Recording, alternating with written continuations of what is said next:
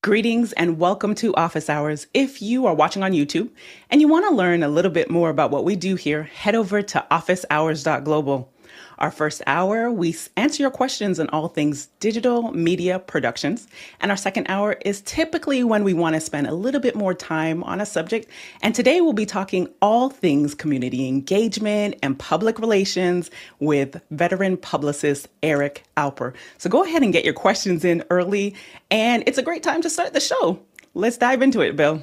Absolutely. Liberty. Our first question comes from John Snyder in Reno, Nevada. And John says, would you use the Mac PC or Raspberry Pi version of Playout B and why?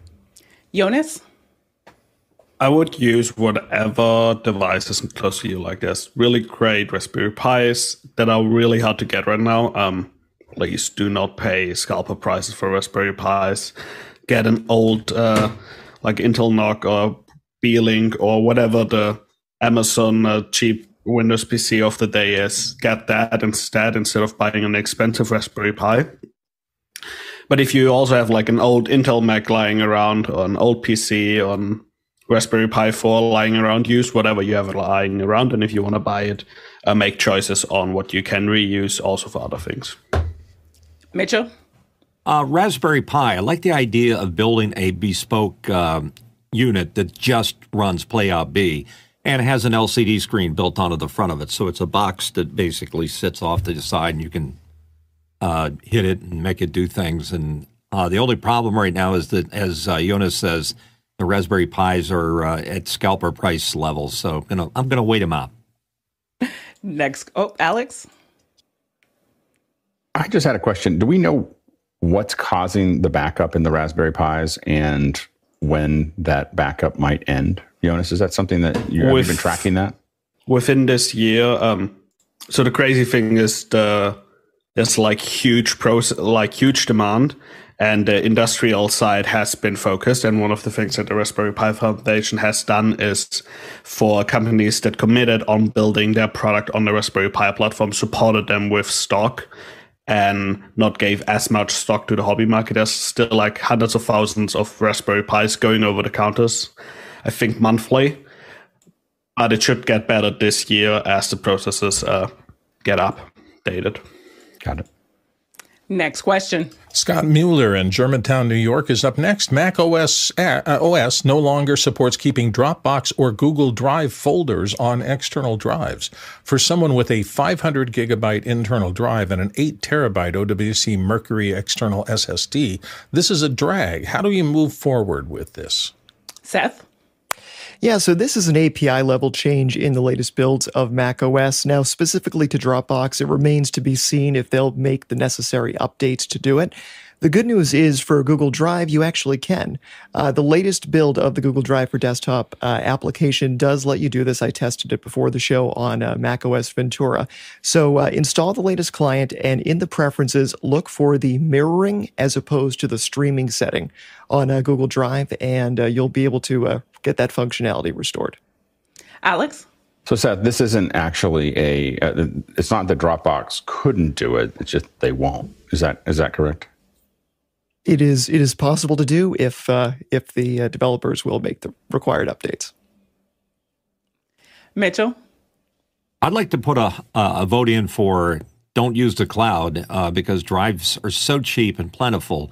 I do a lot of work that has to be air-gapped, and I'm much more comfortable having that external drive plugged directly into the computer. And when I'm done, I just pull it out and send it off to the client via FedEx. So until they hack FedEx, I'm okay. What's air-gapped? Air-gapped means no connection to the internet. Copy that. Alex?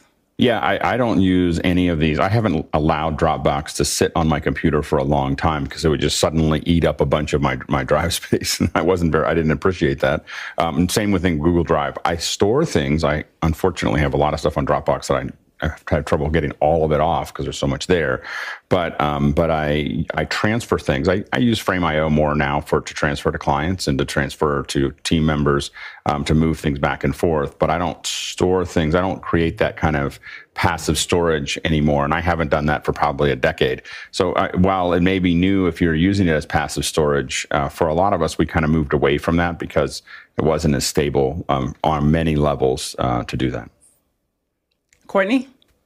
Yeah, I use Google Drive mainly for storing stuff that I need to transfer to other people because it's so hard to attach something to an email these days because of all the anti-viral stuff prevents any kind of attachments that could be programming. So I post it on Google Drive. It's easy to send a link to somebody. It maintains security, and that's the only thing I really keep it for. And Keely? The big move that I made last year, and I don't ever want to look back, is to go to network attached storage, NAS, and I'm using my Synology to store all of my big, massive field hockey matches, and I think it's just been divine. The challenge that I've had is that sharing the large size files has been very slow to other people, so I'll still occasionally put things on Google Drive in order to more easily share them, as we've seen in other comments, but a NAS is definitely the way to go, or a NAS, whichever way you say it. Yes. Bill? I remember I ran into some issues with Dropbox, so I decided to uninstall it, and I was throwing away files for an hour, and I still couldn't get it out of my system. And I eventually had to go online, and somebody had published an actual uninstaller. Apparently, it has pretty deep kind of fishhook-like hooks into your operating system or into your OS or something. And without that official uninstaller, it was causing problems on boot and other things for a while. So just if you decide you're going to go in a different direction, and that's entirely up to you, make sure you do a very careful uninstall. Good call there. And pulling in a comment here from Jeffrey, he says, I have Google Drive on a networked machine. If I need to send and receive items, I just grab the network share. And we'll wrap with Jonas. Yeah, so one of the things is you probably use Google Drive in two ways, either to publish files that other people need to download, or you use it to sync with your team to share footage. If it's something that you publish that you then need to download, you can still use something like Drive or upload it to Cloudflare or Frame.io. But if you want to share footage, you could also look into something like Lucid Link, which then would allow you to actually stream the files, allows your person on the other end, like, I still think it's one of the most magical things that we ever seen on Office Hours. The other person can even start working with the files while they're still on your end, and it just works really great in that way. So that's also one of the solutions I would look at if you have a need there to sync files with your team. Next question. Next one comes from Mike Edwards in Brooklyn, New York. Morning, guys. I'm inches away from purchasing a gimbal for my iPhone 13 Pro and looking at the DJI Osmo 6 or the Zhiyun Smooth 5S. Are there any other ones I should be looking at? Also, which one would you guys settle on? Thanks. Bill? I don't have any experience with the Zhiyun, but I've owned the DJI Osmo 5 for a long time, and I got to tell you, it's been a joy to have and work with. I don't work with it all the time, but whenever I'm shooting on my iPhone, I usually take it along with me, and boy, it does a magnificent job of smoothing out shots. In fact, if you were at the show on Friday, you saw a lot of the footage that we did from the tennis facilities that I think was on a little Osmo gimbal, and those shots looked fabulous. The combination of of a handheld gimbal like that and an iPhone can produce some really spectacular results, better than I would have thought. Go ahead, Alex. Yeah, the DJI is the best. It's the best one for the price. I find their licensing to be really frustrating. So I feel like there's room there just because they create so much frustration. You have to put their app in and log in just to turn the thing on, which makes me just crazy. But I will say that the feature set is by far the deepest of the rest of them. After that, they're all kind of pretty similar. If all you need is some basic floating shots, you can save money by not getting the DJI and not have to register for all the stuff that they do. But if you really want all the features that you can get out of a gimbal for a phone or a gimbal in general, for the phone, the DJI is going to be your best bet. Next question. Douglas Carmichael's up next, and Douglas asks, as I get to know my new M2 Pro Mac Mini, I'm truly impressed by the performance Apple has packed into such a small package. Could you see the Mini becoming the new Studio and the Pro focusing on a forthcoming M2 Ultra chip? Nigel? So my M2 Mac Mini Pro should have been here this weekend, but UPS decided it wasn't going to be. I think the answer here is it's a function of time and a function of price point. I mean, at some point in time, processors will get so small and so power friendly that we'll fit them in smaller and smaller boxes. I think for the next couple of cycles, as they're cleaning up their product line, you're going to see a small, medium, and large in the Apple sort of desktop system. And I think that the Studio fits in that medium, which is probably $3,000 to $5,000 price point. So I think that'll be there for a while until the processors become so super powerful they don't need it. Go ahead, John. Douglas, this is a very good question, and Nigel and I have talked about this. It seems to be a little confusing now which Mac to buy with the crossover of the Mini and the Studio, and so it's going to be interesting to see what comes in the form of the Pro to round out the line. But it's an interesting point in Apple's history. And Alex.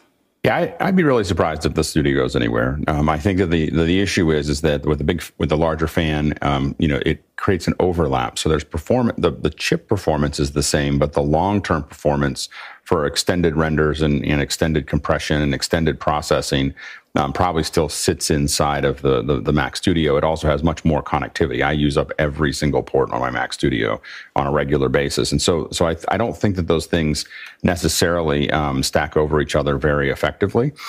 So I think the Mini can go up into that performance area, but I don't think that it replaces the Studio. And I think that the Pro, I think, will be much higher than the Studio. So I think you'll see about a 20% overlap between the Mac Mini and the Studio, and about a 20% overlap. The low end Mac Pro will probably add extensibility, so we won't have to have external cards and so on and so forth, the way we do with the Mac Studio. So its low end will have performance that looks like a Mac Studio, but has more extensibility than the Mac Studio. And then it will extend out. And I think the top end, if we look at the last one, the top end of the Mac Pro will probably be somewhere between $30,000 and $60,000, and it'll be a much different, performance, and might overlap a little at the bottom where I want a Mac Studio, but I want I want to be able to insert cards. I might end up with a Mac Pro. So I think that they're very different lines. I think the real question is whether Apple keeps on making an iMac, which I'm not clear that they will. Next question. Zach Phillips in Philadelphia, Pennsylvania says, what's the panel's favorite method for recording 4K from their cameras before it gets into the ATEM and becomes HD? Splitting the signal, hyperdeck loop through, and how's the latency? And Zach notes it can't be in camera in his use case. Go ahead, Mitchell. Yeah, I agree with the in-camera not being a good choice, because even my FX3 will do 4K 10-bit, but it also gets hot. So best not to do it that way. I would use an Atomos Ninja. There's a lot of different devices out there, including some from Blackmagic Design that can help you out. The trick is to find one that has a loop through so that you can still feed the ATEM. Jonas? Well, you could go after something like a loop through, use an Atomos Ninja Video Assist. I would strongly recommend not doing that and splitting your signal. And if you already use a video hub or a router in front of your ATEM, you could just route the camera signal also to the record decks. That's how we mostly do it. We have all the cameras coming into our router. Router feeds the ATEM and the record decks. That way we can also say, hey, let's actually record something else. We often have shoots where the SDI lines are to different places, and mid-live stream we need to tear down one camera here and bring it up there, or need to switch wireless. So then we just have a routing salvo that we push, and that way the record decks also get the new signal. And Alex? Yeah, putting a router through makes a lot of sense most of the time. And most of my systems have that.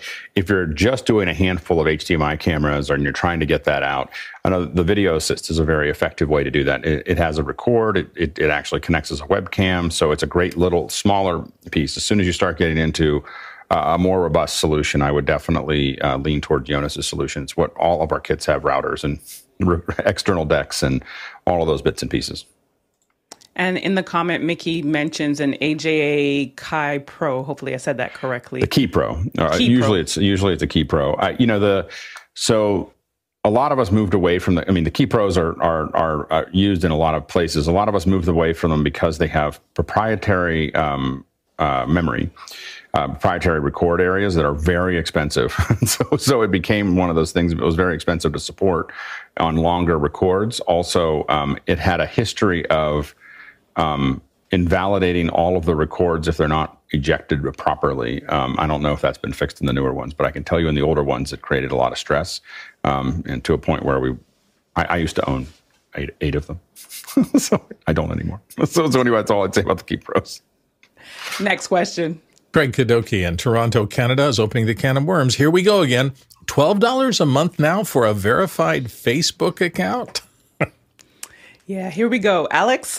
We're not used to it being free, but it's a great idea. I mean, like, I know that people want to do this, but creating, charging a little bit for something and making people use a government ID will clean up a lot of things. And eventually you'll find that people just don't want to interact with people that aren't verified.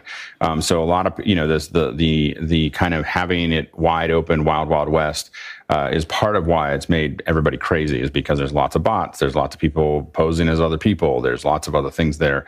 And you're going to see this across Elon Musk, kind of pushed it forward, but you're going to probably see many others kind of go down that path. Charging people a little bit of money cuts out a lot of the noise. Making them use a government ID cuts out more noise. And it will make it better for the folks that are willing to go through that process, and it'll make it much worse for the people who don't.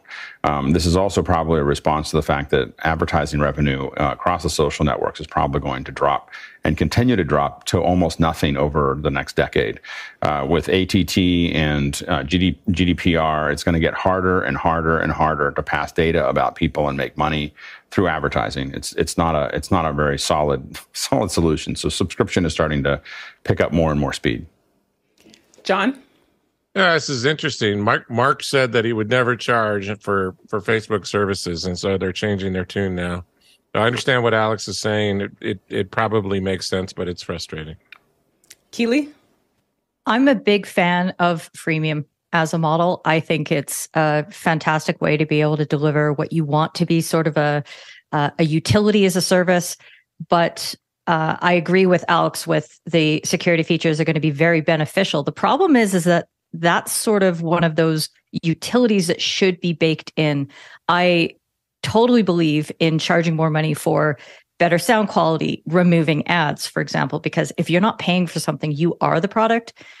But I understand that the whole purpose and the whole business impetus behind this is that the people with the money are the ones who want to use Facebook as an actual presence and a business model. So it makes sense that this is the way it's going. I just think it's a little bit backwards, and I'd like to see this get adjusted when Web3 becomes more prevalent and blockchain authentication becomes the real way we do things. Go ahead, Nigel.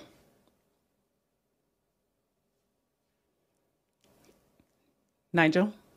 Yeah, I think it's about to see a bifurcation here in the social media things. I think for those of us who are building a business around things, we pay for things we build businesses around. So if you're building a business around it, you should want to pay for it. You should want the service. You should want the support. You should want the capability. Now, I don't know some of these services can provide the support and capabilities we need, but long term we're going to pay for them, and if we're building a business around that, we should be comfortable with that. I think the issue is what happens when all the commercial users are using it and paying for it.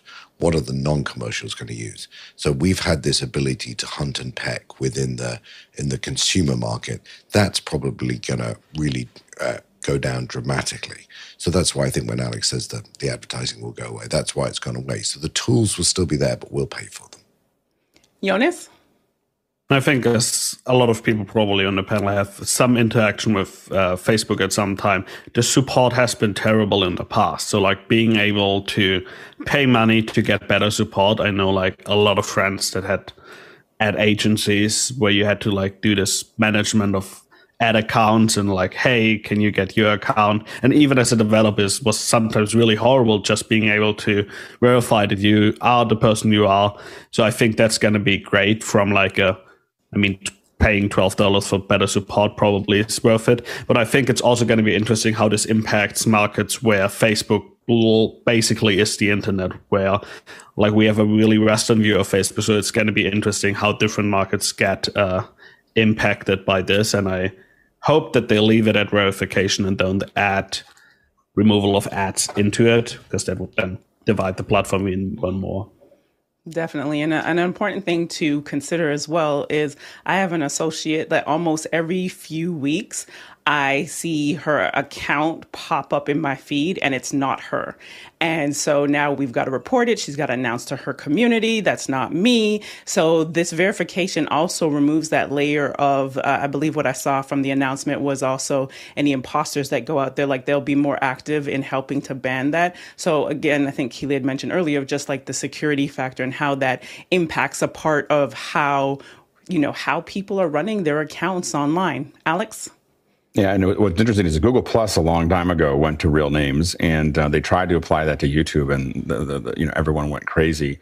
But the reality is that they were just ahead of their time. Where we're going is people really having to be a person back online, because anybody who builds networks understands that as soon as you do that, the community immediately calms down. As soon as you tie that together and make people accountable for what they're putting online, everything slows down and becomes much more manageable. And so I think that people are now looking for more quality and less quantity when it comes down to this. And I think you'll see that it's going to pick up speed on almost every network. And before I get to Bill, thank you to everyone who participated in the poll. So we had a poll that says, are you going to get the Facebook, Instagram verification badge? And in the lead was people saying that I'm good where I am. And then after that, it was too expensive, and then tied at the bottom of that. So for most of the community, it's a watch and wait. Bill? I had an experience as a very young radio reporter where I covered the Mountain Bell rate increase hearings in front of the Corporation Commission, and it was really interesting. Part of the rollout of telephone service was an attempt to have a mechanism inside where as many people as possible had access to telephones. There was the feeling that the community benefited by having everybody connected. And if you have an emergency notification or something like that, the ability to reach into almost every user and get a message to them efficiently was important enough so that they had funds set aside to lower even the basic phone POTS cost, so that became as widespread as possible. I do think with the internet, some sort of function like that. I mean, I know $12 a month doesn't seem a lot, but it's $120, $144 a year.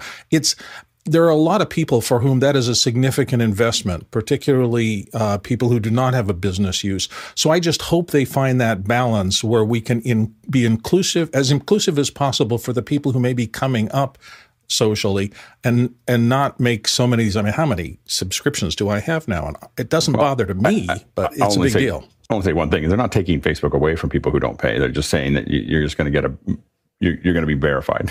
so it's same with phone. Phone, you get a basic service, but you have to pay more to get better service. And so I think I'm just saying that it's not very much different. There's a lot of people on the low end of the economic scale who deserve to be verified as well, and not pay $12 a month to be themselves. Next question. Andy Kokendorfer, Viera, Florida. Any plans to embed a YouTube audio stream player in Mukana mobile pages? It would be great to listen to the panel while out and about. Alex? Yeah, you can already listen to it. If you look at if you're in the mobile version of it, you can actually click on it and listen to it in the upper corner. It's not as stable as it should be. Actually, Juan C. Carlos is our built one, and we just have to get it out. So I'll talk to Juan about it. There's some stuff I'd like to fix with the interface, but it works great, and it's how I listen to the show when I'm not on it. And it works in the background. It does all the things it needs to do. So we already have that. I don't think you really want YouTube playing. It would be more complicated that way. We have an actual stream playing that actually sounds better than the show does on YouTube. so it's like, because it's got a little Mickey magic added to that as it goes out the stream. Jonas? You could also, while that app isn't out yet, use any Icecast player and pipe the Icecast URL into that, and that should play as well. That works really well. And we're already producing an Icecast play. The Icecast, there's an Icecast URL that's already being used inside of the system now that you can listen to. If you open up the mobile version or the light version and you click on the upper left, you'll see a little speaker there, and that'll play it out. The app is just a lot more stable, and we'll get it published here soon. Next question. Zach Phillips in Philadelphia, Pennsylvania. Is there a cheap, under $1,000 US pan tilt head that works with Companion? Jonas? So it's almost under $1,000. I have the RS2 behind me, and since the RS3 came out, you probably can pick up an RS2 pretty cheap on the used market. And then what you need to buy is an APCR from Middlethings. That then opens it up to be controlled as a gimbal. You can use a controller, but they also have a great API into Companion that allows you to control it that way. They have a preset that you can use for it. And then there's also, if you have a Blackmagic camera on it, you can also control the Blackmagic camera through it. Alex. Jonas, would you be willing to do a lab somewhere in the future on how to do that? Sure. Have you done it? All right. That's all I wanted to ask. And Courtney. But isn't that Middlethings device like $1,499 to control it over BitFocus Companion? So that kind of doesn't put it under $1,000, right? Well, it's about $500 to get the box to control it through Companion. But I'm guessing you probably should be able to get an RS2 used under $500-ish. So like it's almost there, but like you'll get one of the best motions I think you can get for that price. It really is amazing. And if you add the auto track, it's even better. We put it at the back of our church and just had it track the pastor as they were moving, and it just worked great. And everyone was impressed, and I was able to do it alone without needing a cam op following them. And it's a great system. Good call, Alex. In the comments, they're excited about the future lab. So we're waiting on that, Jonas. Next question. Next question comes from Craig Kudoki in Toronto, Canada. Has Microsoft got the drop on Apple with 3D models in PowerPoint? I just saw this tutorial that was posted last month, and he's got a link there. Courtney?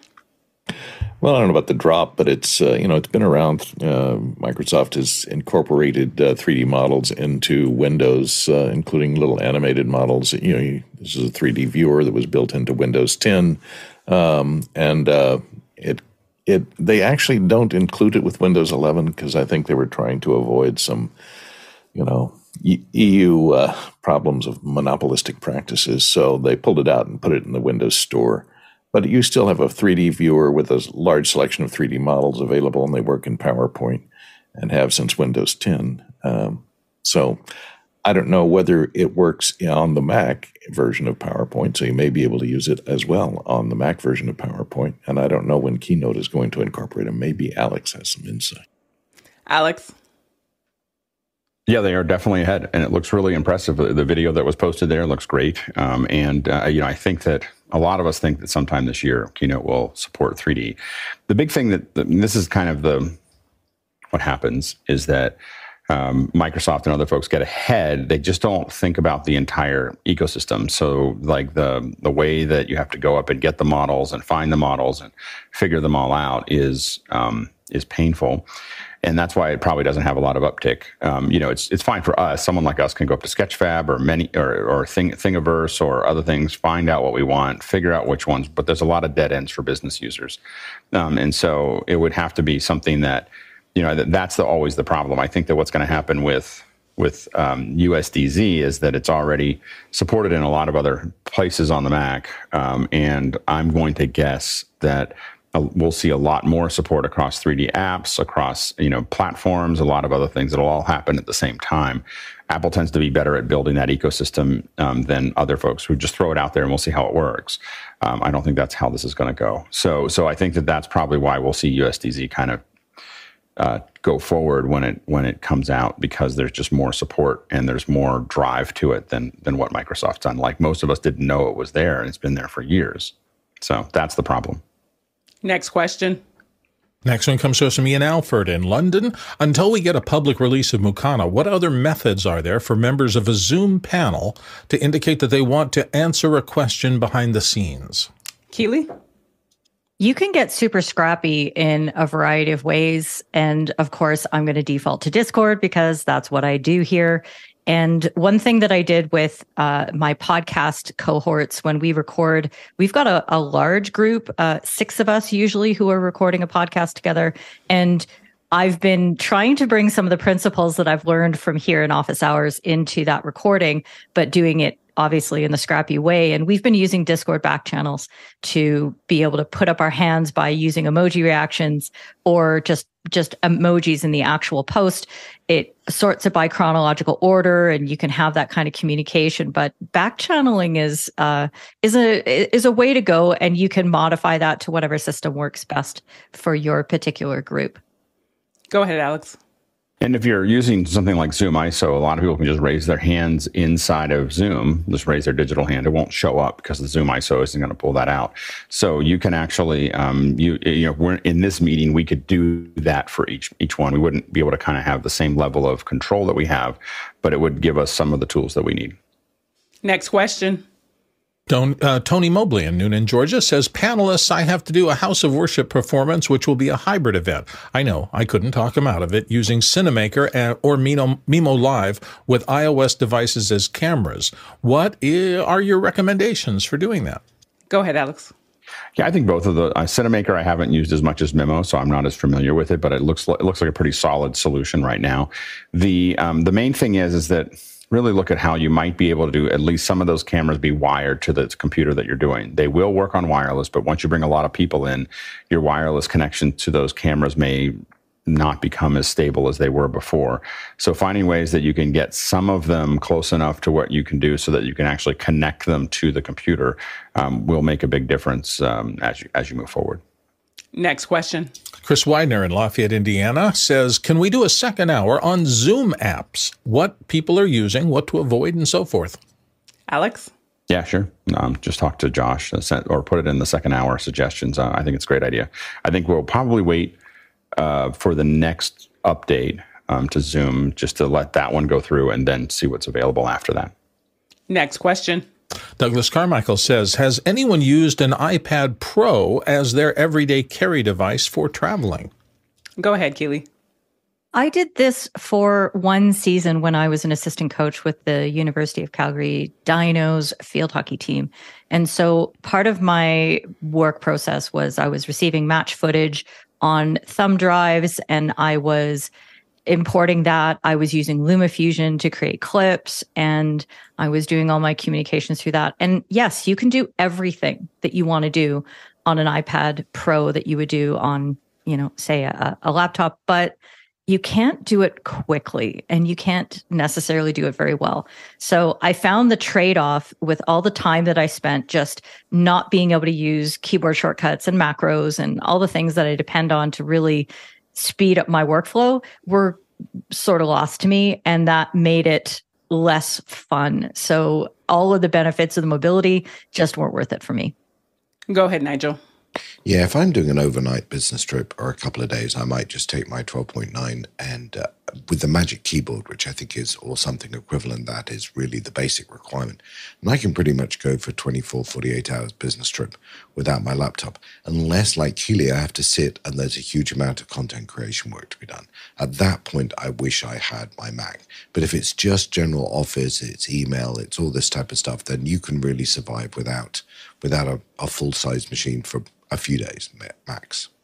Go ahead, Alex.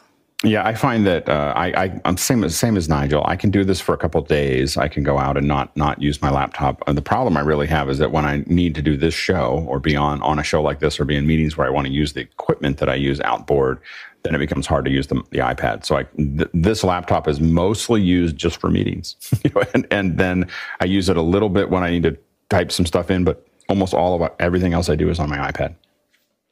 I tried it a couple of times last year while I was traveling, just because carrying the laptop and all of the accessories to do like content creation was a bit of a challenge. But if that's something that you want to do just for the day-to-day tasks that have been said, also go to YouTube. There are a lot of people who have some hacks. So that's what I did. I was like, okay, these are some functions that I do, not like Keely's point, not the content creation part, because that one is a challenge, especially since you move so quickly and speed is a part of that. And I haven't done LumaFusion or any of those just yet. So just going and seeing how other people use it for travel, your basic business day-to-day communication works well. And then just finding some of those hacks along the way. Alex? I have found that I'm starting to do more and more. I used to have this kind of pattern of how I build presentations, that I start in notes, and then I open up Keynote on my iPad and I sketch all the things that I want. Then I go into my Mac because I can move faster to get things done. Then I go and then I display it from the iPad for the actual meeting. So it's this back and forth. I'm finding that I'm now spending more and more time on the iPad. There's tools that I can simply just can't get on the Mac. So like being able to, it was something that I learned in a little Apple class that you can just select an object with your pencil and just animate it by just rolling it around across the screen. And those kinds of things. There's lots of little hidden things inside of things like Keynote that you can only do on your iPad. And that's actually having me spend more and more time on my iPad as I slowly get better at using, for instance, Keynote, which is, while I'd love to say that I've done a lot of high-end computer graphics, but I probably spend more time in Keynote than any other app that I use. Make sure you've got a dongle with you as well, I would say, because you just never know when something comes up that you would actually, USB or whatever to get documents across. So that was one of my saving graces. Next question. Paul Wallace in Austin, Texas. Up next, do you think the Mac Studio is a one and done, as some podcasts are speculating, and that the Mac Pro will get all the attention? Nigel? I'd refer the right honourable gentleman to the answer that was given earlier. I think we covered some of this ground. I think that the high-end thing's always going to get a lot of coverage by the blogs and the people who want to talk about a $20,000 or $30,000 or $40,000 thing that is out of most of our ranges. Mickey made a point in the chat about count the ports. The Studio has that the Mini doesn't is just 2 or 3 extra ports, and I think that will be part of the benefit of that middle range box. Bill? Yeah, I think Mac Pros at that level are all about bragging rights and things like that. I did note that back when I learned about Infinity Fabric, which is the processor to processor kind of direct connection that Apple had engineered back, I guess it was about 8 or 9 years ago. As these new M-series chips get more and more powerful with more and more capabilities, the ability to parallelize them, parallelize, that the word? Parallelize, I guess, is closer to it. Many chips in there can theoretically, at least, make a high-end machine astonishing. So I don't know whether people are going to be doing those kind of genomic studies and protein foldings or whatever the people at the high end of the scientific world do with these amazing machines. But just to have bragging rights in that space, I think is something that Apple might see as just something worth pursuing. Courtney? I think the Studio is going to stick around as a mezzanine product between the Minis and the Pro, because the Pro is going to be, hopefully, for people who want internal expandability, the availability to put extra cards in, upgrade it yourself, add more storage, etc., internally in the machine. That is not well supported by the Studio or the Mini. So the people that need that expandability and super high performance will go to the Pro. But the mezzanine people, the people that aren't looking to put other video cards or other types of interface equipment inside their PC, will go for the Studio and still have a lot of the M2 or M3 power, but without the expandability. And Alex? And I think beyond just the, whatever the bragging rights are, there is absolutely a use for a $50,000, $60,000 machine. I used to own a bunch of them that did specific things that all had to happen inside the machine. So we would have many graphics cards or many other processes or tons and tons of RAM and storage. So I think that it is we looked for a long time buying these $20,000, $30,000, $40,000, $50,000 boxes all of them were Linux. They were not something we could actually run on a Mac. And so we thought we were going to have to eventually leave the Mac platform, and the new Mac Pro, or the newish Mac Pro that was out, told us that we could still do this stuff actually that we were doing on it. I think it's very important that Apple builds these, because there's definitely a market, maybe not as large a market as the Mac Mini, but there's definitely a market that you want to keep in the ecosystem, because they are the high performance user that is going to continue to create an ecosystem that says you can start here and get all the way to where you want to go, because there's no other place to go. I can't build my own Mac. So it's very, very important. And John? Here's the challenge with the Pro architecture is the M class has built-in RAM, onboard RAM into the silicon. So how do you upgrade RAM on a Pro when you've got built-in RAM and into that architecture? It's going to be very interesting to see how they handle that. And the other problem is you've got NVIDIA with these specialized cards for GPU and for AI now, and you don't have that on the Pro Series. So you can't do protein flow, and you can't do scientific applications like that on these machines. Next question. Samuel Nordvik in Norway says, how well does the web controller work with the Sony FR7? Jonas? It works really great, and it works really great remotely. It's probably one of the best web controllers for PT sets that I've seen. And Alex? I agree. It's one of the best once it's connected. When it disconnects, getting it back together, I've had it to be a little bit quirky as I use it. But overall, so that the connection process is a little off, and I would love to have more of the actual color controls in the thing. I think there's an interface for like a live color control that pops up. Now they have a piece of hardware that does that, so that's probably why they don't add it. As far as setting up a computer and basic usage, I agree with Jonas that it's the best that I've seen so far.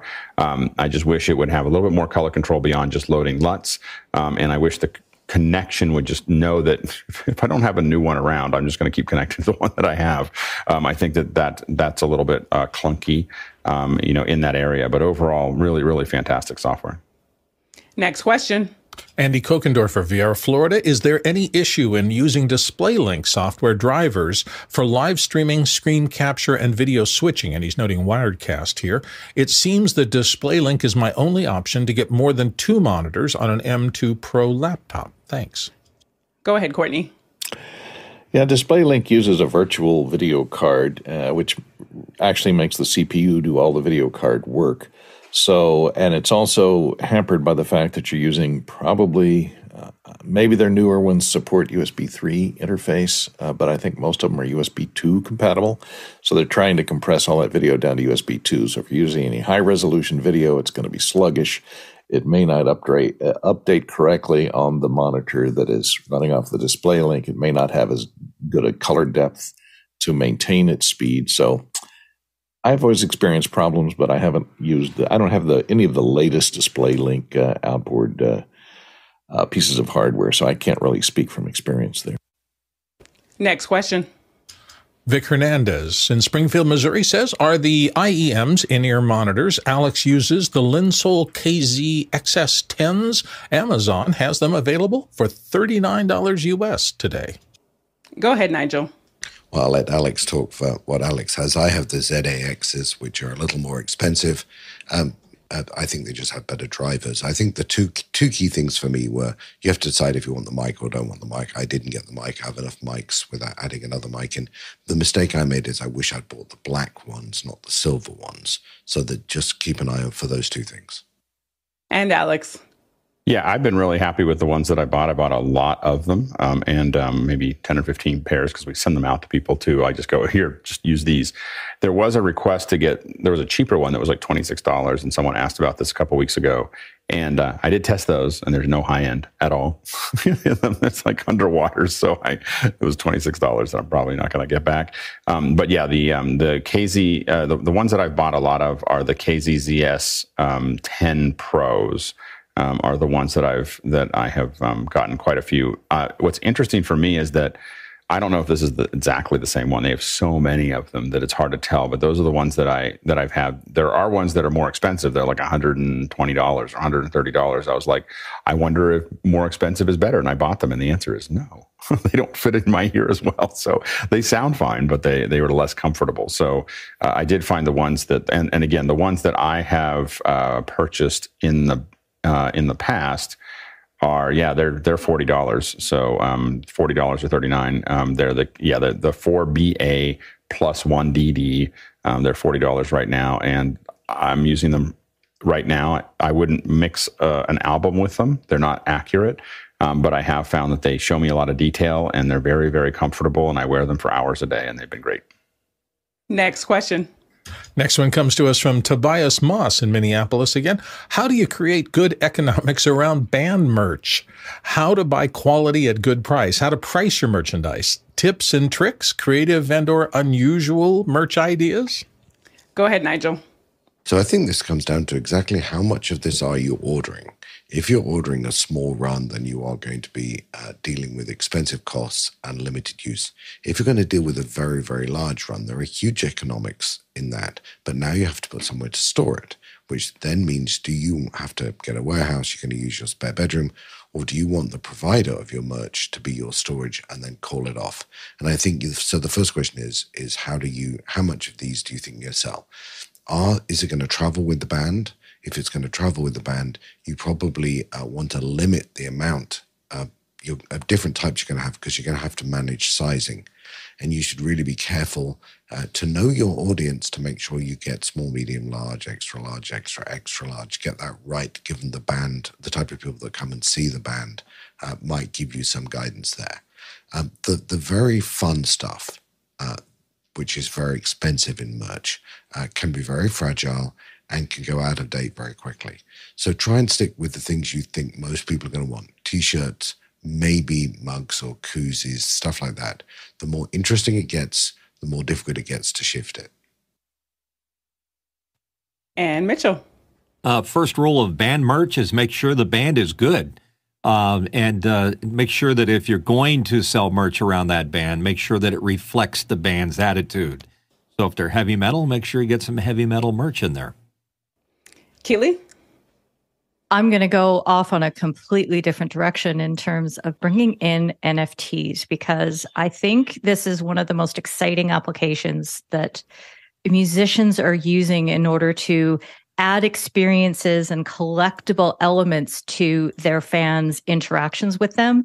So it would take days to talk about all the things that bands are doing now in order to add those elements, and they can be physical, but the non-fungible element adds a little bit more value because things could be a bit more rare and that sort of thing. So I would encourage you to look at the world of NFTs for that and see whether there are ideas that you can spring from there that get away from maybe necessarily physical elements, but experiences and access and things like that. The fans are really looking for these days.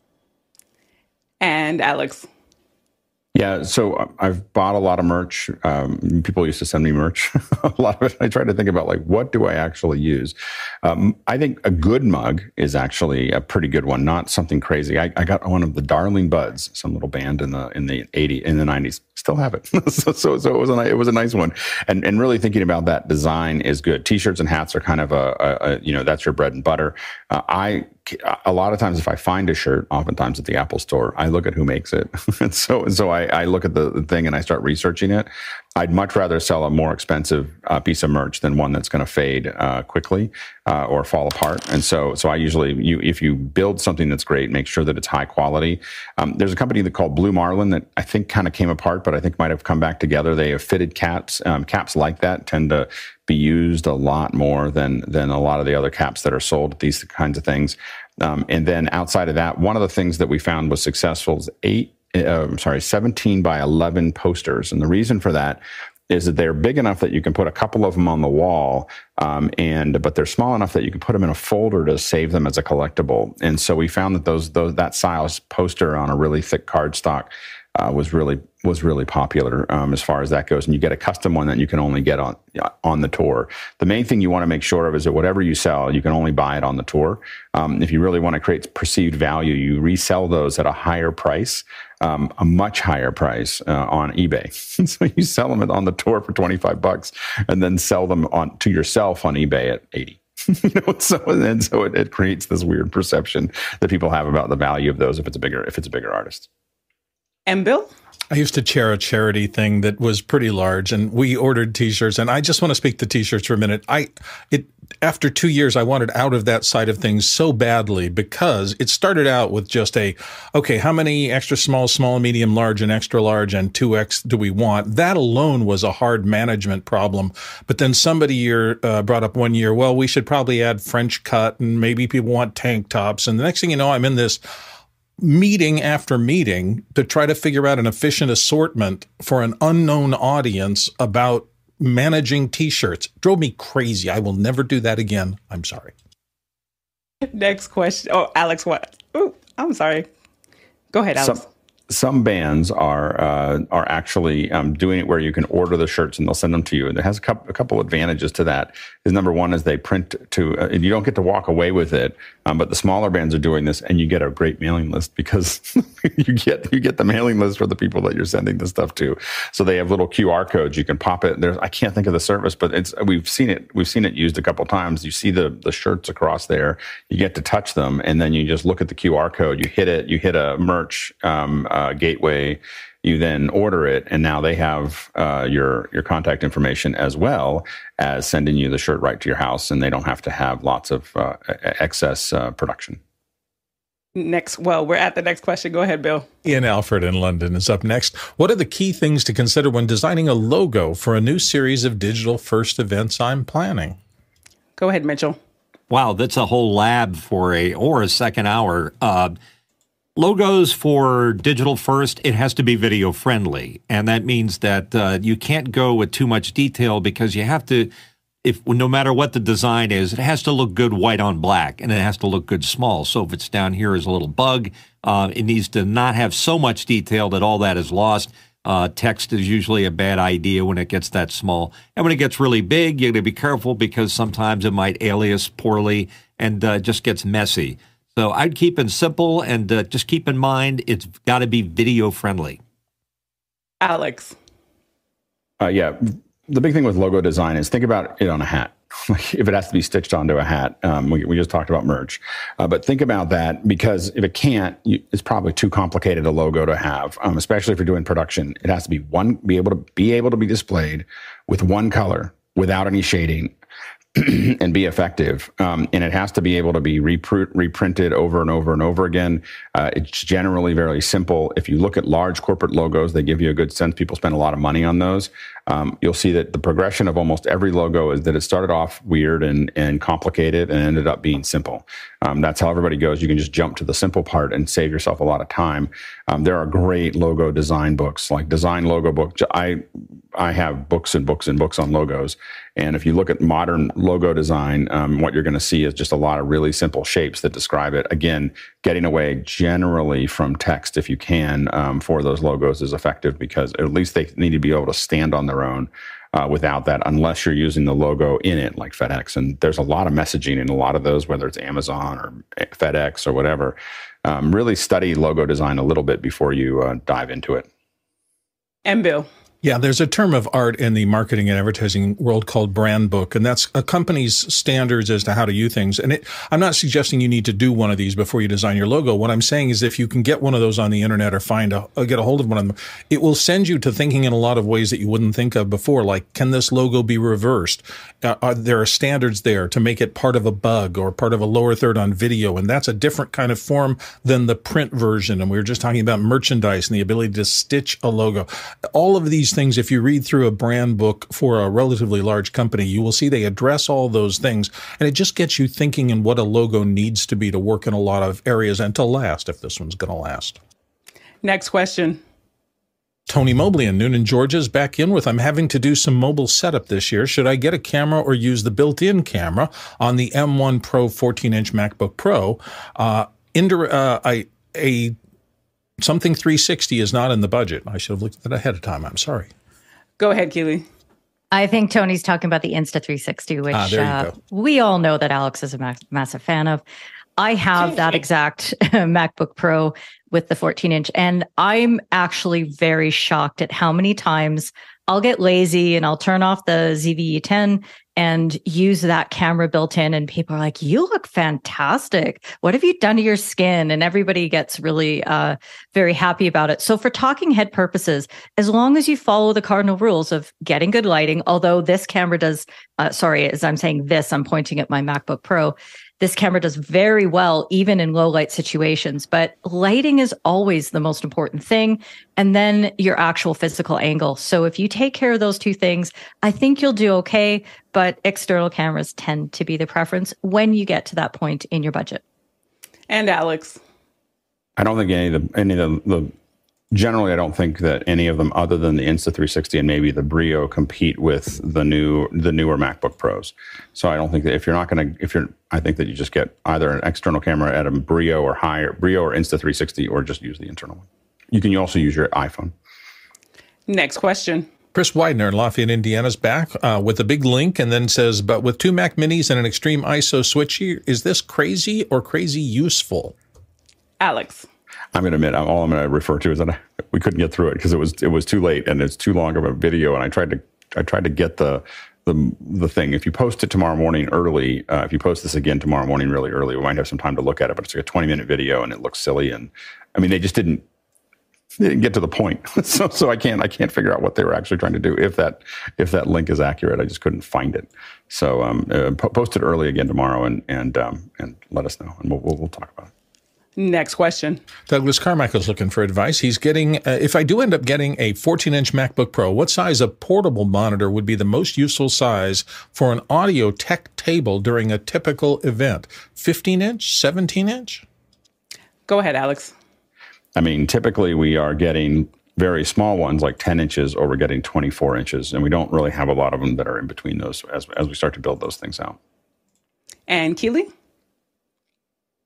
Right in front of me, I have 2 portable 17-inch monitors, and I know this sounds crazy that I'm using portable monitors in what is clearly my office, but I actually will set them up on my rolling rig, and I will use them in all kinds of different scenarios. So having them portable really makes a difference. The 17-inch I find actually is really quite good. These are 2K monitors made by Bimawin. I'm not sure if I'm saying that correctly. And they do fine. I'm not probably the video snob that many of the others around here are, but I find that is a nice size. And when I need to demonstrate to other people, so for example, when I was on the road with teams or with umpires and I want to show them match footage, I can just sort of turn it around, and it seems like a good compromise size for being able to show people material and yet not have it totally take over my suitcase. So your mileage is going to vary depending on exactly what it is that you want to show off on that take table. But, give a 17-inch a shot. Next question. Next one comes from Douglas Carmichael. Has anyone used Stage Manager in Mac OS Ventura? I've been using it on my 2017 MacBook Pro, and it has made a single 15-inch screen a lot more productive. Go ahead, Nigel. Actually, I found the opposite. I found it a more difficult system to use and actually ended up turning it off. The managing of the windows was just easy the way I was used to doing it. So my guess is if you can get into the flow and into the usage model, it might be great, but I turned it off. Next question. David Brady in New York City, looking to leverage facilities at my Sunday space for non-religious matters. Are there general rate books for hosting things like movie screenings, book readings, seminars, performances, and so forth? Go ahead, Courtney. I don't know about the general rate books, but I'd be careful since you're using a religious facility for non-religious purposes. If you're going to be conducting screenings or putting on live plays, make sure it's a non-equity theater under that kind of contract. So since you're in New York City, you don't get in trouble with the actors unions. Keep it under 99 seats.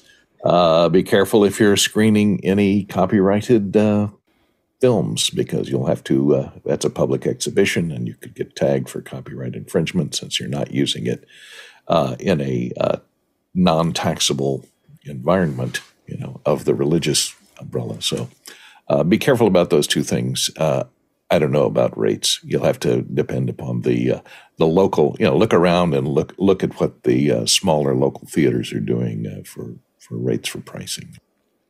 Go ahead, Alex. Yeah, as soon as you put something out that says that, someone from BMI and ASCAP will come and visit you, and you can actually talk them down a fair bit because they're very conservative in their guesses, and they'll usually first start off with 10 times what you actually should be paying. So just know that you can push back a little bit and talk to them about what you're actually doing to do that, and they will negotiate. Anyway, but the other thing to look at is just call around, find out what the numbers look like, and then underbid it typically a little bit because you're getting started and your services won't be as shiny and smooth at the beginning. So I would, undercut it a little bit because you're just not because you're trying to undercut, but because you probably don't have the same service as someone who's been there for a bit to have all the creature comforts. And so you want to take that into account. Next question. Bob Sturdivant, who's helping us with our Talak traversal today by coming in from Nairobi, Kenya, says, I have recently shot video with my Insta360 X3. Any recommendations on how to best share with friends and allow the 360 experience? Where are 360 gurus? Sorry. Go ahead, Alex. I was like, Alex doesn't. I was in host mode. So anyway,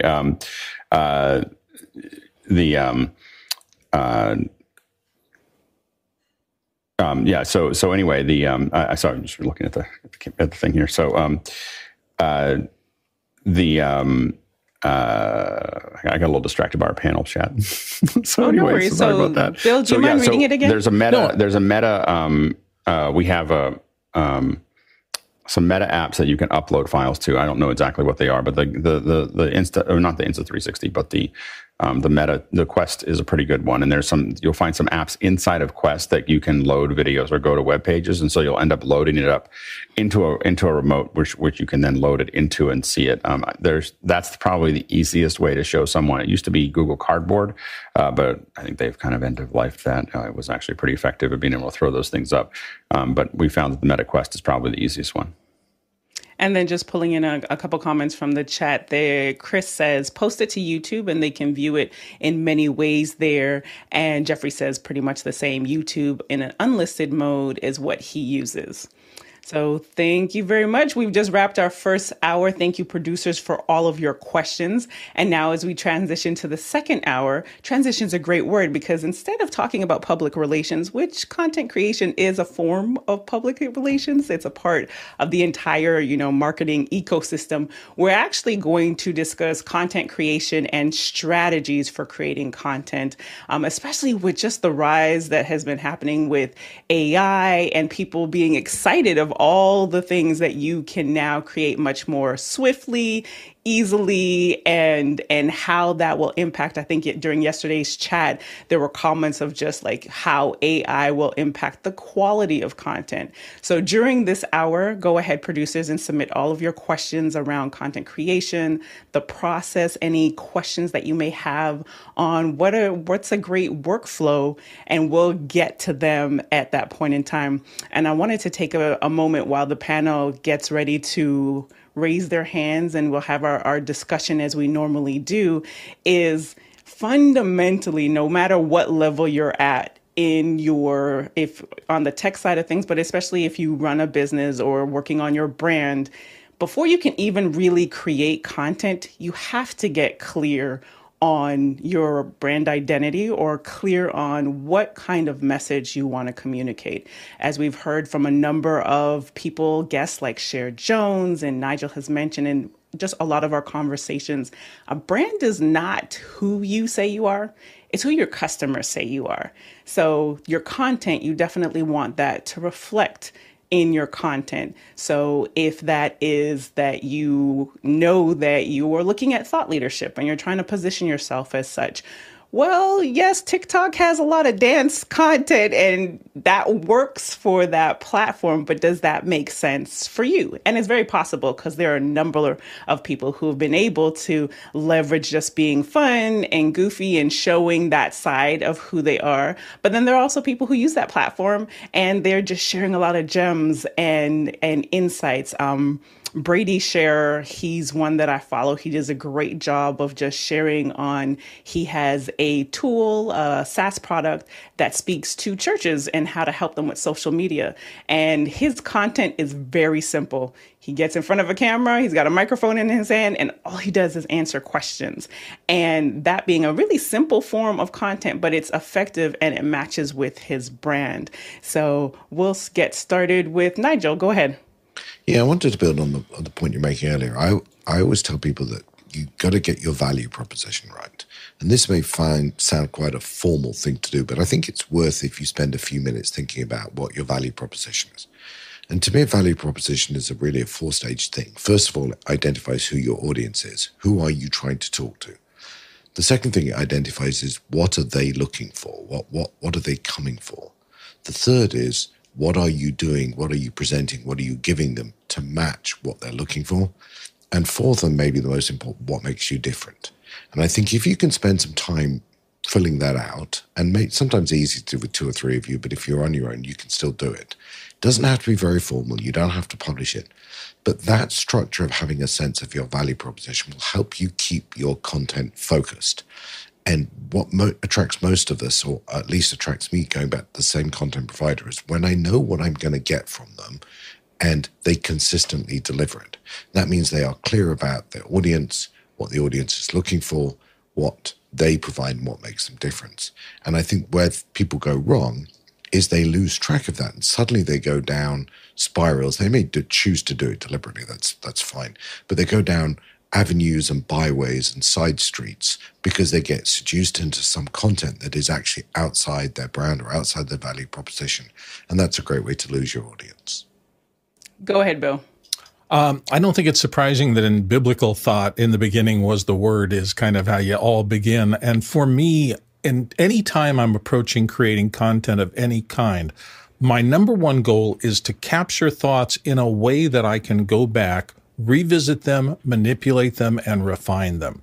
So everybody's going to do it differently. I like to sit down in front of my computer with just a notepad up and start to blast down whatever comes to my head, knowing that it doesn't have to be perfect when I start it, but eventually I'm going to approach it in a systematic way to identify key ideas, to do the kind of thing that Nigel was just talking about. I mean, what's important? What is less important? What are my goals for this? It may start out with that 10,000-foot view of the whole project, but then I'm going to actually narrow it down to action steps and then down to eventually having to take, whether it's an outline or a series of notes or whatever your process is, and start to craft an actual structural, I was going to say document, but it doesn't have to be a document. It can be anywhere that it can be a crayon list for all anybody cares.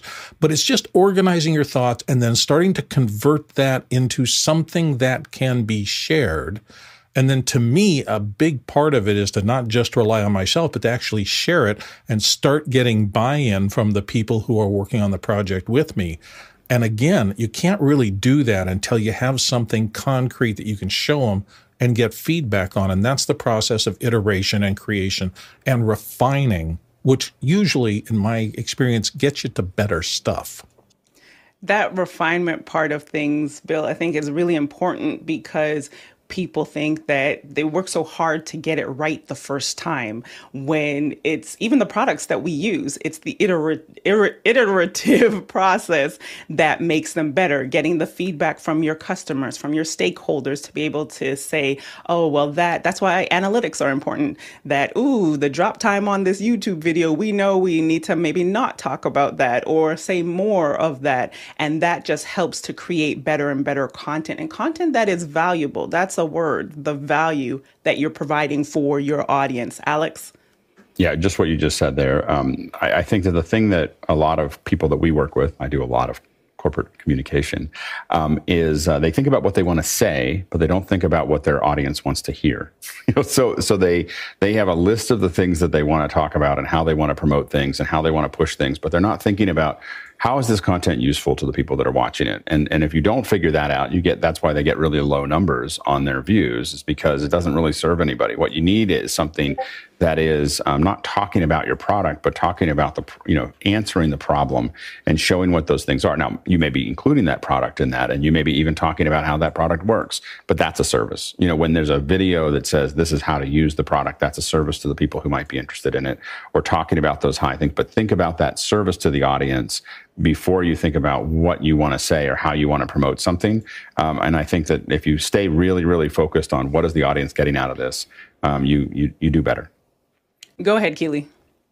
So as somebody who's been a full-time content creator, I even have it on my sweatshirt, if you can see that, for a few years now, I've been hearing all these conversations and really trying to educate myself about this whole value thing. And it's a very nebulous concept, and I'm all about tangible things. So what I've really boiled it down to for myself is, can I answer questions for people? Can I make them smarter, fill a need, answer their questions? So to make it very direct and show you an example, and I don't want to make this creepy at all, but one of the reasons that I'm getting so much value for myself out of being a part of this new office hours community to me is that I'm listening to the questions that everybody is asking about Discord. And when I hear somebody make a comment, I don't like this thing. I don't know how to use this thing. We'd really like this. These are all questions that an audience, a community, customers potentially are asking about a product that I want to be able to educate and make a business out of coaching people in. So this is an invaluable way for me to be able to gather up what exactly those questions are. And I have a dump list of scratch list, a lot of people call it, I think, but I call it a brain dump of all the things, all the comments that people make to me on the side about, I need an answer to this question. And so it's my job now to go out as a content creator and make the content that answers those questions. So I hope that gives a little bit of a practical slant on how you can do this whole value prop exercise within your own content. I like what you said there too, Keely, of just, I have notes, folders upon folders with notes of just when those ideas come to you. And since I know we will dive into the question soon of like process and how, even the panel, how do you create when you're thinking about creating content? What does that look like? Because things like brain dumping, it's not just sitting there in some people that works for you. You can just sit there for a good 30 minutes, an hour and get all your ideas out. And that's what leads into like even batch content creation. I know personally, not when we're working on projects, but personally, when I have to create content, it's much easier to just be able to go back to that repository of all of those ideas and then be able to say, okay, here are the best ones. And I can sit for this hour or this next 20 minutes and I can knock out some reels, or I can go live on LinkedIn with this specific topic. So content creation for many people is not necessarily linear. You do have a system in place, but it's all of these pieces that that you pull together. And there was something else just kind of tying in everything, and hopefully I have this set up okay. So let's see. Okay, there we go.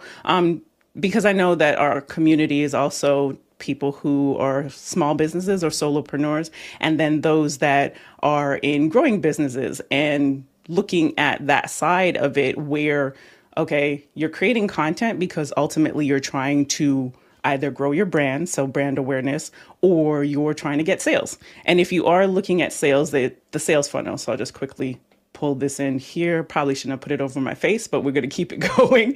But the first part of it is, the awareness. So what kind of content can you create that's going to just bring you the eyeballs? Because so if that is, you go live, that is coming on office hours and being a panelist, answering questions so that people get to know who you are. And then once you're able to really think through what attracts your audience, if you don't know that, go and look at your analytics. That definitely is something that will help you.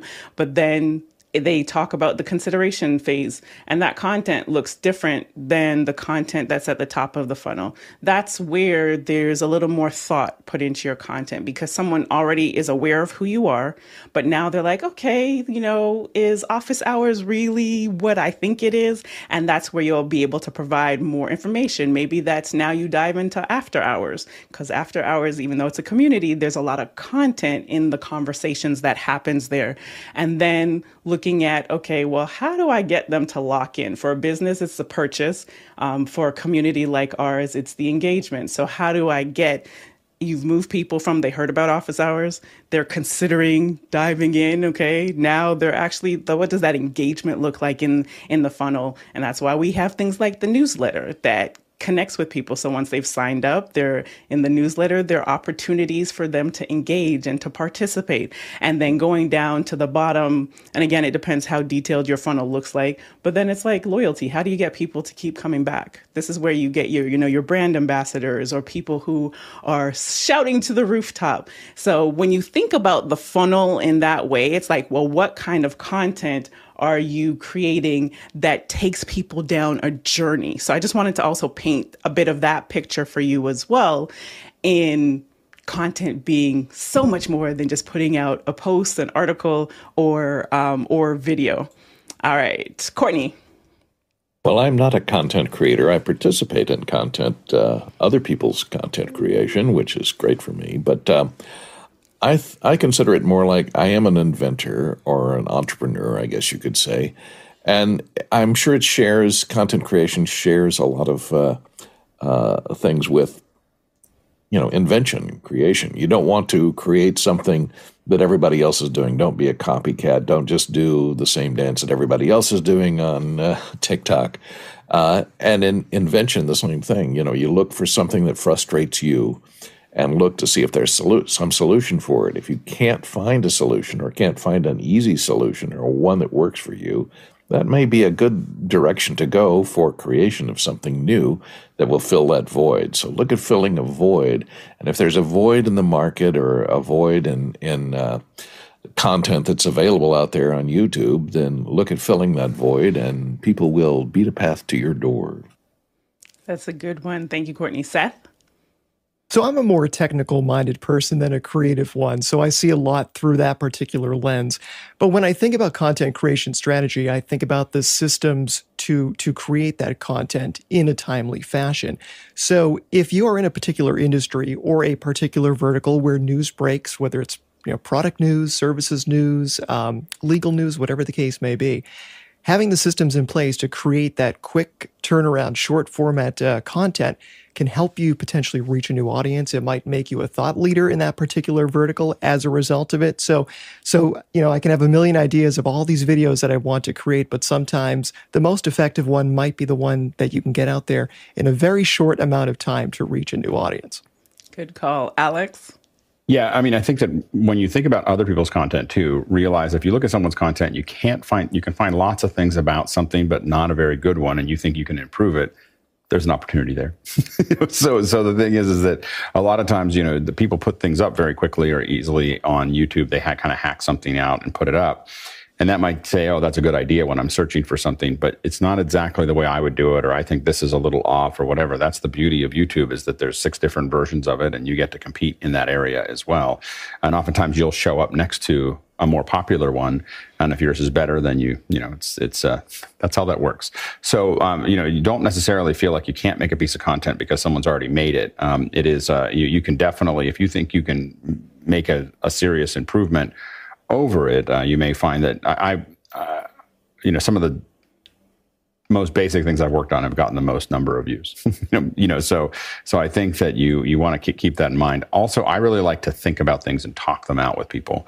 I think Pixar does this really well with their scripting, and I think a lot of people don't do it well, which is that you want to think about your question. You want to think about what you're doing, and with other people, talk it out. Like, this is the script, and read it out to somebody else and put it out there for someone to listen to. My wife, unfortunately, has to listen to mine over and over and over again as I start to work through some idea that I want to put up. And other people around me have to put up with that as well.